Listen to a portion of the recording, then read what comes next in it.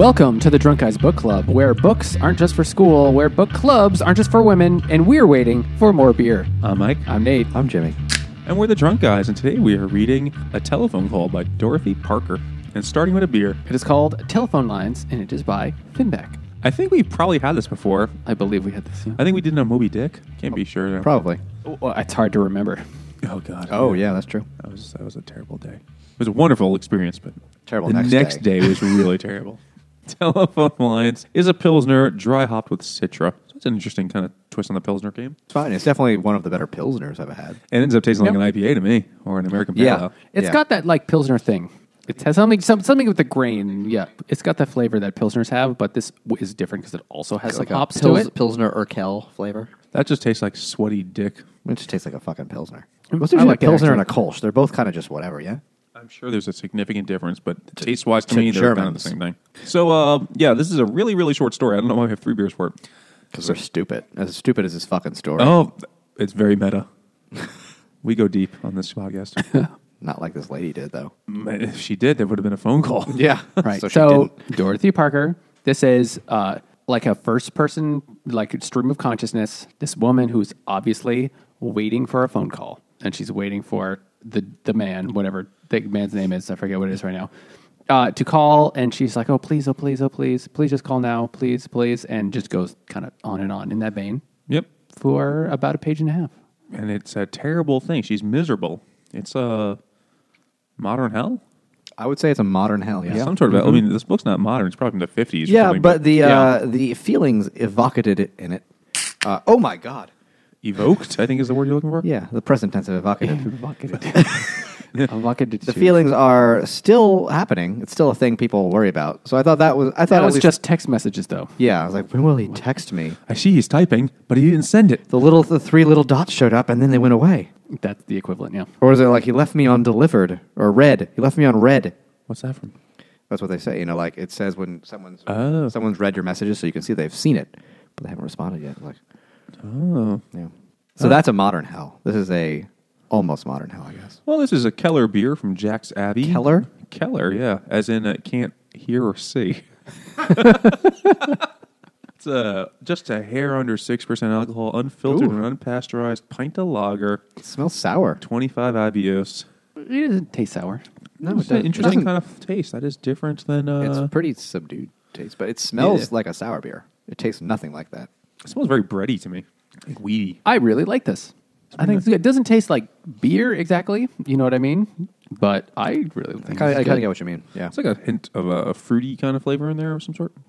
So to go on further in the story, because there isn't that much. So first she really, she's like, please call. And then she says, oh, should I call him back? No, he said he would call at 5. And it's just, I will just count and then they're like 3 little sections and they're each, the end of each section is, I will just count to 500 by 5s. Why would you count by 5? 10. Just count to less numbers by 1. I don't know. It's just a thing. And then eventually she's like, maybe I said I would call him. Did I say that? Maybe I said that. I didn't call Maybe, him. maybe there are just other people in the office and he just can't call right now. Right. This story's old enough that, there was one phone line. Yeah. Yeah, so, oh, maybe... I like to imagine her in the story. She's like sitting on her, like laying on her bed with her feet up, just like hands in her, on her chin, just like leaning, just looking at the phone. Like For those waiting. of you listening at home, Jimmy is doing the thing with the hands with on like her her, chin with like right the now. rollers in her hair, kind of like this, like the sleepover in Greece. Yeah. But she's by herself, even though it's 5 p.m. or 7 p.m. She's like, it's like hours she's been waiting. It's like, but she's not going to call. He's not going to call. That's what I imagine was that same kind of thing. And at the end, he's like, she says, I wish he was dead. Yeah, she shifts very quickly. She's almost, I don't know, would you say two-hearted? I think she is, yes. Is that what that was for? Yep. Okay. I thought it was just like, because there's 2 of them, they each have a heart. But No. that makes more First sense. That's also true. It's like, yeah, I guess they each have a heart. Yeah. But in the course of minutes, she grows from loving him to hating him. Well, she's a grown person in this, right? Yeah. Presumably, yeah. Yeah. Because he's a guy at like work or some shit, unless, they go down like that and she's still a kid. We already Not read Lolita. Lolita. Yeah. So this is Bell's Two-Hearted Ale, one of the American IPA. super popular beers, and I also see this everywhere. Yeah. I've never had it. it's also a very highly rated beer, by the way. Is it called this because they have this picture of the fish. Do fish have two hearts? I have fucking no idea. I don't know. I don't know. I just don't know. A perfectly balanced American IPA brewed with 100% Centennial hops and bursting with aromas ranging from pine to grapefruit. I definitely get pine. 7%. This tastes like a very, very good old school IPA. Yeah. I like it. I think this is good. I've had It is a good plenty beer. of times. Yeah, it's not bad. It's not super bitter. I also think it's important to remember that while my personal tastes may have evolved, that I don't like this kind of beer that much anymore. I prefer a different kind of IPA. What is an American IPA? It's just a very hoppy IPA, more bitter. So it's more bitter. This doesn't taste as bitter as other ones. But that's because you've been having IPAs, especially on this podcast. I've been desensitized. Yeah, a little bit. Yeah. Well, I may no longer find this exciting. This kind of beer. There was a time when this was this kind of beer would have been the fucking shit. And some people, many people with beer, with alcohol in general, they kind of like find their drink and they stick with it. Mm-hmm. Whereas we've been more gypsy-ish and just kind of wander around and try different things. Based on how the names work. Often Yeah. it's that, or the random ingredient in the beer, or the cool picture on the can. But even with the stuff I drink for my own edification in between episodes, I go for different kinds of IPAs. But this is a great IPA, so I understand why this is considered one of the best beers. This is literally considered one of the best beers in America. I've seen it everywhere. It's probably like one of the more common ones we've ever had. It could be helpful that it has really good distribution by us, at least. I think I want to say they're in Michigan. Bell's, they're somewhere around there. Yeah, Comstock, Michigan. So we're, I guess, part of that region. I don't know how that really works. Yeah. Or do they just have huge distribution because they've been around for so long? Or at least by us, you can get a lot of different Bell's beers. Have we had any more? We've had some other ones, probably. I don't think so. If we because have, they not very don't many. really have interesting names. And it's amazing we haven't had this one yet until now, but I think this is the first time. So this story is done. Well, does it end with her hating him, or she kind of switches back, doesn't she? She counts again. Does she Counts count? again, yeah. She goes back to counting. She hates him, but she's gonna still go. She's still waiting. Blah, blah, blah. It's kind of like she's fucking 15, but she's maybe in her 20s. I guess I don't really know. Yeah, I guess part of why this is a famous short story is it kind of the stream of consciousness thing is experimental and interesting for mid-century literature, but also it's the consciousness of a woman versus a man, which is like 95% of writers, it seems. Yeah. And writing specifically about her thing between a woman and a man. So I can understand why this is an interesting short story.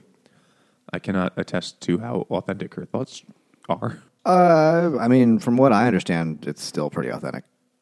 I don't know much about Dorothy Parker, but one funny thing is that she was on I'm imagining some sort of like panel TV show back in the 50s, and she was asked to use the word horticulture in a sentence. Like that was a test. Oh, I know and the she answer to immediately this. came back with, "You can lead a horticulture, but you can't make her think." Yeah, she's known for like wisecracks. Very and shit clever. like that. She's a sassy lady. Yes. Okay. And that is literally the only other thing I know about Dorothy Parker, except It's like the a telephone 50s call. version of Hollywood Squares or something. Well, she died. She's one of those Algonquin Round Table folk. Oh, okay. I know she's part of that crowd. I don't know anything else. Like the 20s? I thought so. There was like all the expats, but I could be confusing. Well, Algonquin was in New York, right? Wasn't that like a hotel or something it like was that? a hotel. With like, Yeah, it's the 20s. Yeah, so how did this take place in the 50s? I guess, maybe it did. Maybe we're fucking totally wrong. Wikipedia, engage. actually, she is a Rothschild. Dorothy Parker, née a Rothschild. there you go. Best known for her wit, wisecracks, and eye for 20th And weather century machines. urban foibles. First published in 1930. Oh, no kidding. Shit. Okay. So it's So it's when you had 30. a phone, you like Back when- stand by and Crank. crank. Did you call 7? No, this is 8. wrong number. Okay, so, it's still a pretty normal experience Other of than- being a person. It's a very like cynical view of dating. Just But it's not unrealistic. no, it's still very much real today. Yeah. Except now you carry the phone with you. You don't have to stare at it. You probably still do. You don't have to stay in your house Yeah. and be that agitated. You can do it all day. Oh man, isn't that an improvement? Oh, yes, it is. Space age technology. Yeah. All right. Well, is it a cool story? Is it worth reading? No. All right. Cool. I thought it was fine. Yeah, it's fine. It's not worth seeking out and reading. It's a short enough thing, but it's the only Dorothy Parker thing I've ever read, so I can't talk about anything else. I'd give something else. I'd give her other works a shot at some point. Yeah. Try them out. Find more of that wit. Sweet, sweet wit. Well, tell us what you thought. send us an email to drunkguysbookclub@gmail.com. Or follow us on Twitter at DrunkGuysBC. Or go to Facebook and Instagram at Drunk Guys Book Club. And you don't have to count to 500 by fives before you leave us a review, wherever you're listening. Just count to 5. Yeah, round up to 5 now. Here you go. Thanks for listening.